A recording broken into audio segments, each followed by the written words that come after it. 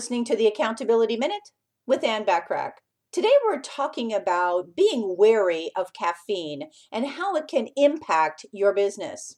So let's be honest. Most business professionals seem to drink more caffeine and energy drinks than they probably should. If you fall into that group, put down the caffeine.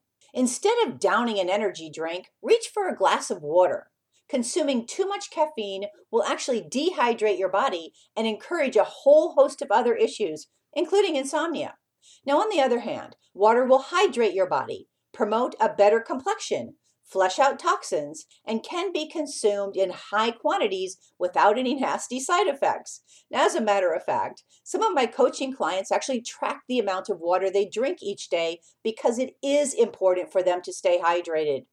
Before there were so many apps and ways to measure and monitor your health and fitness, I created a simple Excel tracking spreadsheet to help my clients.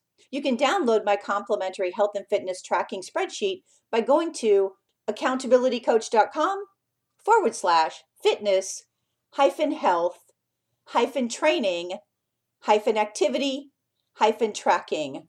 Or, of course, use one of the many online applications today to help you with your health and fitness goals.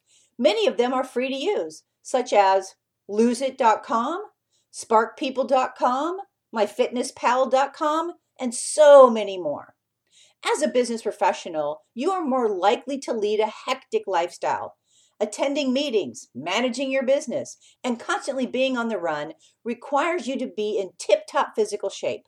Refuel your body with nutritious food so that it can in turn provide you with the energy for leading such a jam-packed day every day. The bottom line here is that if you're not fit, neither is your business. Want more from me? Subscribe to my business success tips and resources blog by going to accountabilitycoach.com/blog. Thanks for listening.